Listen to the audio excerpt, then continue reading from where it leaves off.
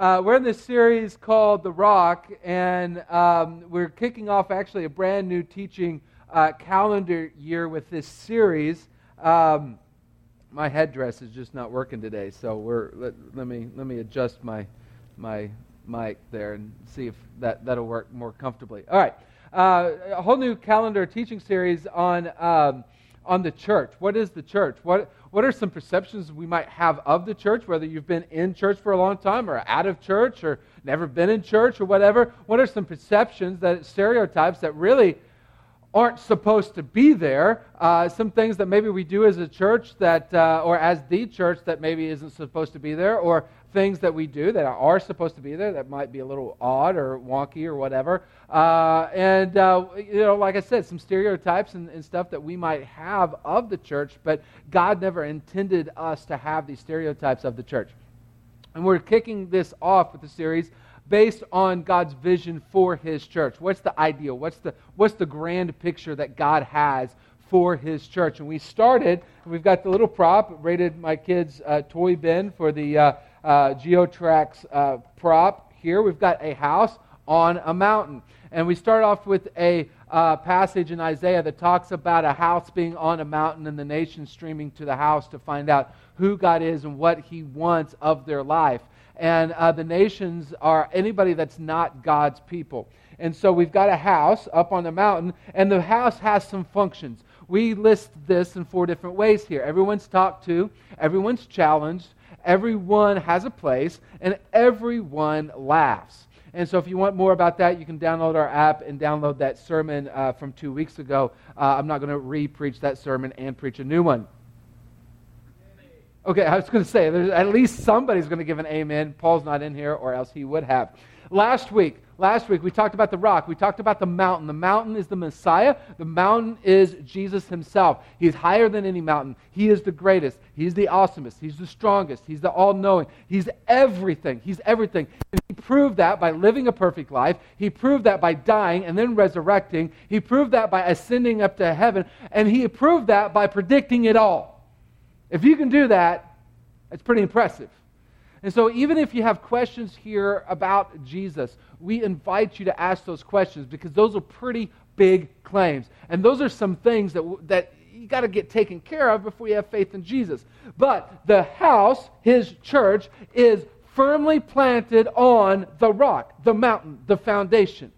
Now this week we're going to focus back up to the house, but not as a house as a whole, but a house as the building material.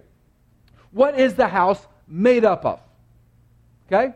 What is the house made up of? A few weeks ago, maybe I'm going to need some help again. A few weeks ago, the first week, I talked about the little nursery rhyme, church nursery rhyme that we have. This is see the steeple,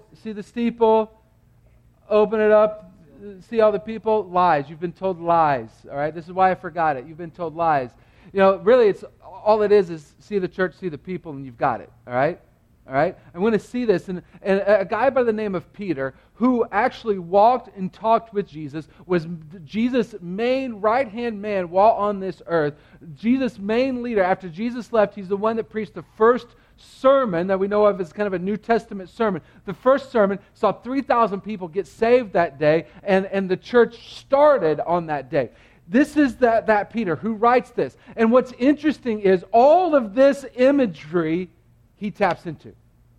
Isaiah wrote 700 years before Christ. Jesus Himself spoke the words that we looked at last week. And now Peter, a guy who walked with Jesus, many years after Jesus died, resurrected, and ascended, is writing this now through the filter of what he now understands to be the church. 1 Peter chapter 2, we're going to throw all the scriptures up on the screen. We saw the instructions on how to follow along in the Bible app earlier. This amazing passage that taps into all these metaphors and how it ties all together with us. 2 Peter chapter 2, verse 4, coming to Him, which is Jesus, a living stone. Really probably better translated, the living stone. Peter later talks about Jesus being the cornerstone in just a minute. Rejected by men crucified Jesus. They said, no, you are not the one we were waiting for. You got to die. They rejected Jesus, but valuable by God. This sets the stage not only for Jesus, but for us as well. Because he goes on to say, you yourselves as living stones. That's a fascinating, paradoxical metaphor, isn't it? Living stones? No stone is living.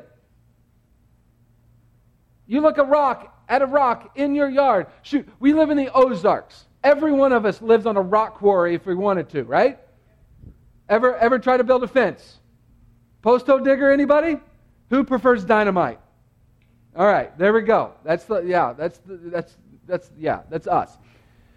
Stones, they're not living, but he calls us and calls Jesus living stones. Now, stones were the building material. They were the building material to go into a house. And stones in the hand of a builder can make an awesome house. But they're living in this metaphor. They're living. They're breathing. They can make decisions on their own. They can tell the builder no if they want to. Right?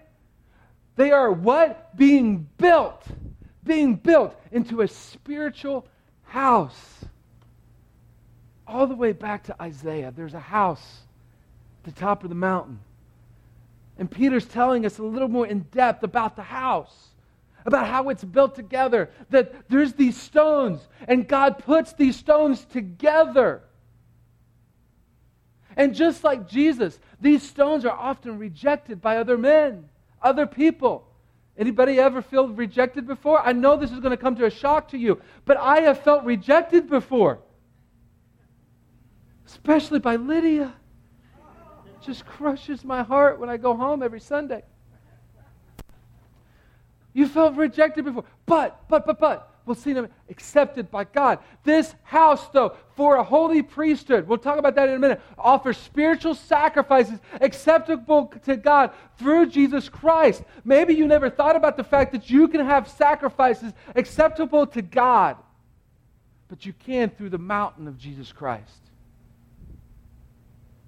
That God will accept your sacrifice. God will accept your life through Jesus. And I don't care what you did last night, this morning, what you did walking into the door today. He will accept your life through Jesus Christ. And we'll talk more about that as we go along. For it is contained in Scripture, look, I lay a stone in Zion, a chosen and honored cornerstone. That's Jesus. And the one who believes in him will be never put to shame. Look, I know church has a kind of talk about stereotypes of church, has a bad rap about man, church just makes people feel guilty and shameful. And I know and I understand, because quite often when churches talk about our sin that we all have, we talk about the guilt and shame of sin, and then at the end of that, we put a period.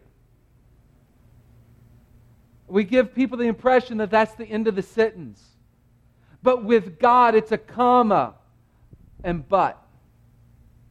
It's a comma and but. The sentence keeps going. See, all of us here know this.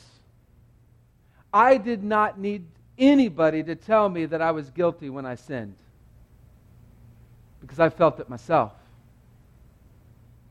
But anybody that puts their faith in Jesus, puts their life on the mountain, will never be put to shame.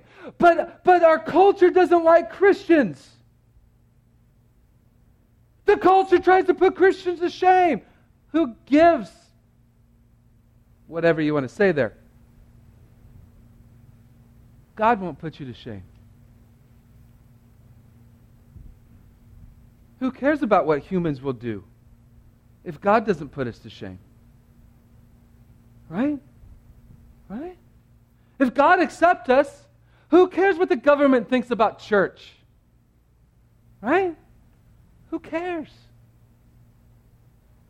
Because God will never put us to shame. He doesn't want our sin to end in guilt and shame. So honor will come to you who believe, but for the unbelieving, if you're sitting here and you're not believing in Jesus this morning, the stone that builders rejected, this one has become the cornerstone, and a stone to stumble over and a rock to trip over. They stumble because they disobey the message they were destined for this. I'm not going to get into the destined word today. That's way too much for what we want to get across this morning. And too many people have fought for thousands of years over what that means. But if you come in this morning rejecting Jesus, look, first of all, we want to answer your questions. The same people that put Jesus on the cross 50 days later bowed their knee in repentance and they were saved. Okay? So none of us have done that, right? We were not there. We did not put Jesus on the cross. I know, metaphorically and blah, blah, blah. We can talk about that. But literally, we did not put Jesus on the cross, okay? So if those people 2,000 years ago who put Jesus, literally said, crucify him, 50 days later could repent and be saved, you can too, okay? So therefore, we've got this rock, this cornerstone that people trip over if you reject Jesus. Because no matter if you were born at the altar in church, there was a point in time that you rejected Jesus and said, I will do my own thing, thank you. That we stumbled over the cornerstone. We have one or two reactions to stumbling over the cornerstone. We can look back at the cornerstone and say, how dare you trip me? Or say, hey, look, something that's solid. Something that will break me. I think I'll put my life on that cornerstone. Which one have you done? And if you put your life on the cornerstone that is Jesus, He will start to put you into His house and build you together as His living stones. See, we don't want you to go to church.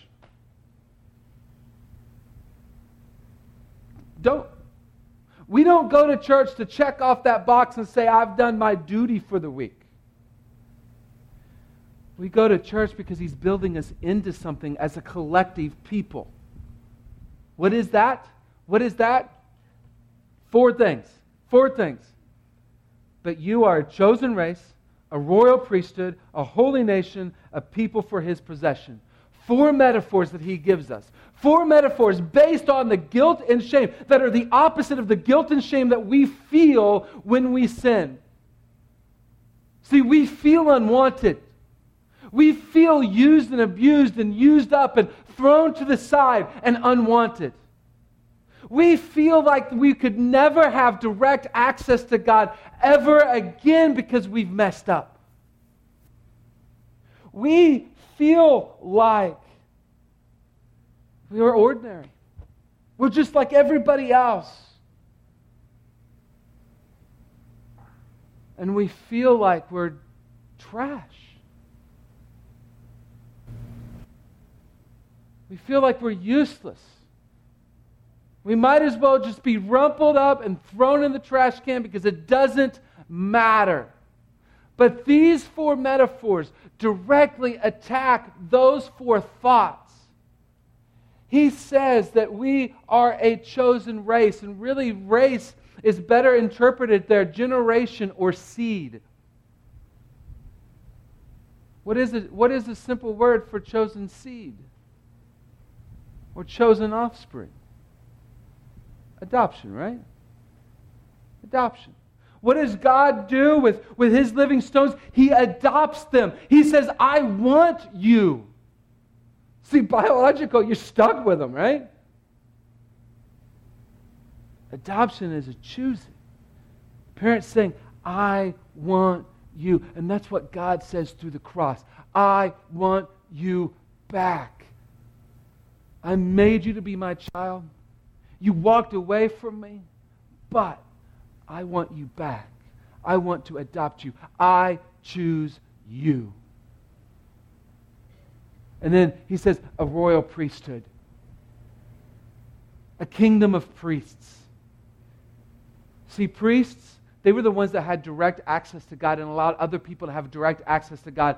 And always, from the Old Testament to the New Testament, He always was saying, God was always telling His people, you have direct access to me. Yes. I put Old Testament priests and now New Testament elders, pastors, whatever you want to call them, to help you understand that. But you have direct access to God. It doesn't matter what you've done. It doesn't matter how you feel. It doesn't matter how you think you can't have direct access to God. Hebrews 4:16 says, I can come confidently into the throne room of God. We do not have to cower. We do not have to crawl. We do not have to grovel in the throne room of God. We can walk in the doors, not be brazen about it, but we can walk in the doors confidently because He is our adopted Father. Anybody see Brave? The little triplets? Hellions? Forget that part of them. What did they do? Now, they were biological, not adopted, but what did they do? They could care less what the king was doing. They could care less. He could be in an important meeting giving his daughter away in marriage. And what would they do? Run into the room, run into his lap, run all around him and on top of him, giggling and laughing. Why? Because they had a dad that allowed direct access always to his throne room. Same thing with God. He gives us direct access always because we are His adopted children. We have a Abba Father King who adopted us. And that's how He is making you, and that's how He is making those who trust in Him. And then thirdly, He says that we're a holy nation. And maybe you say, wait, nation and race, how's that different? Well, again, race has more to do with seed and offspring, and nation more to do with people groups. We are a holy nation. And really what God is getting across here, or Peter's getting across here, is more about the word holy. Holy means set apart for a special purpose. See, what he is saying is that I have a people group that is set apart for a special purpose. Look, we're all Americans here. I can say that with fair amount of confidence looking at us. As Paul pointed out last week, we don't know how to clap. We're white people. Right? That's about as good as it gets here. But as followers of Jesus, people have put themselves on the mountain. We are a special set apart people group inside America. Look, this is why. We can say, I can vote for Trump or Hillary. This is why. Because they're not our daddy. Maybe that metaphor didn't work out quite as well this year, but you get my drift. They're not our king.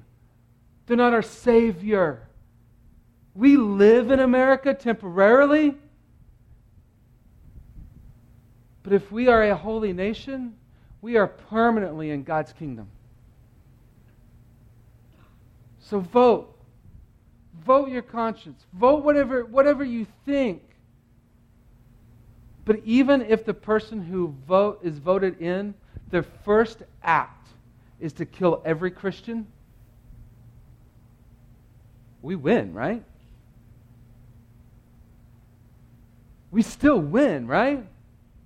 We act like this is the only kingdom we've got. It's not.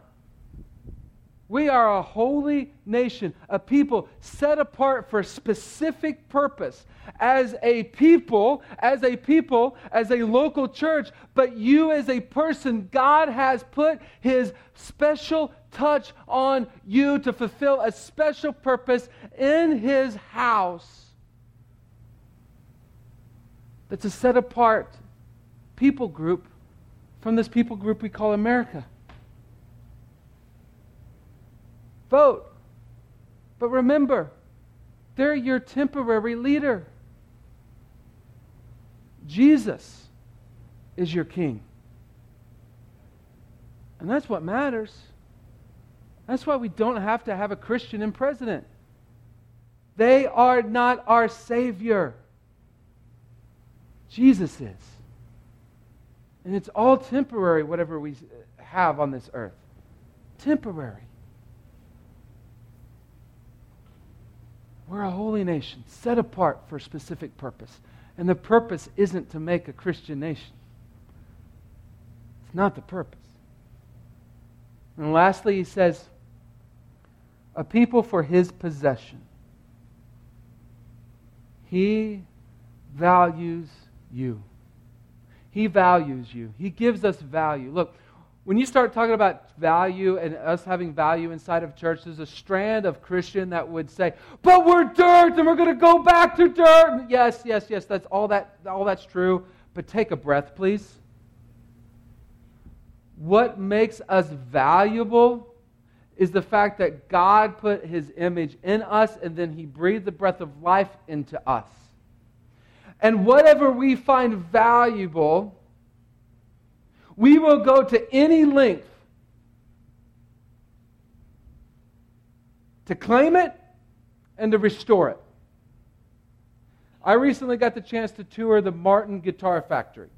I found myself 15 minutes from it during my sabbatical thing, and I'm like, okay, I'm going to Martin Guitar Factory. And so that's the inside, and then I've got a picture of one of the guitars that's being made there. That's actually one of the special order guitars. And so they make, we're talking about set apart guitars for people. They say, I want it this way. And if you got enough coin, you get it that way, right? Just like Burger King. More expensive. I got one of the catalogs there, and not flame grilled. I got one of the catalogs there. Flipping through one of the catalogs. They have a guitar that is $30,000. $30,000. That's some coin, right? That's some coin. Like, some of you are like, I'd love to make that in a year, right? That's some coin. What if you owned that guitar? What would you do? What would you do if somebody was taking that guitar doing this? Huh? You just thought unchristian thoughts, didn't you? Right? Yeah. Why? Because that guitar has value to you. And if you might have a guitar that cost you $150, but if somebody did that, you would think unchristian thoughts about that. Why? That guitar has value to you. Value is what we would do to claim it and restore it. What did God do to claim us and restore us? Died on the cross? How much value is that? That He gave His own life to give us eternal life. How much value is that? Those of you that struggle with the concept of church, the concept of Jesus, and what's this all about? It is all about letting the unwanted know they are wanted by God. Letting those that feel like they don't have direct access and can't get direct access to God to say, I can get direct access to God through Jesus, through the rock. Those that feel ordinary and just like everybody else to say, I am set apart for a specific purpose by God. And those that feel like trash, we do this so that they can realize that to God they are valuable. I've got Study Guide in the event Bible app with the scripture from the Old Testament talking about God shouting over us and rejoicing over us because He values us. That's why we do this. And as Christians, He continuously molds us into those four things as living stones being built into His house. We can either be a living stone that says, builder, do whatever you want with me. Or I'm going to be stubborn. I'm going to act like a stone and be hard-headed and stubborn, and I'll just do my own way. And then honestly, what do? We jump back and forth, right? One moment, especially on Sunday morning, right, we're like, I'm in your hands, God! And then Monday morning, probably driving to work with a stubborn old fart that God can't do anything with.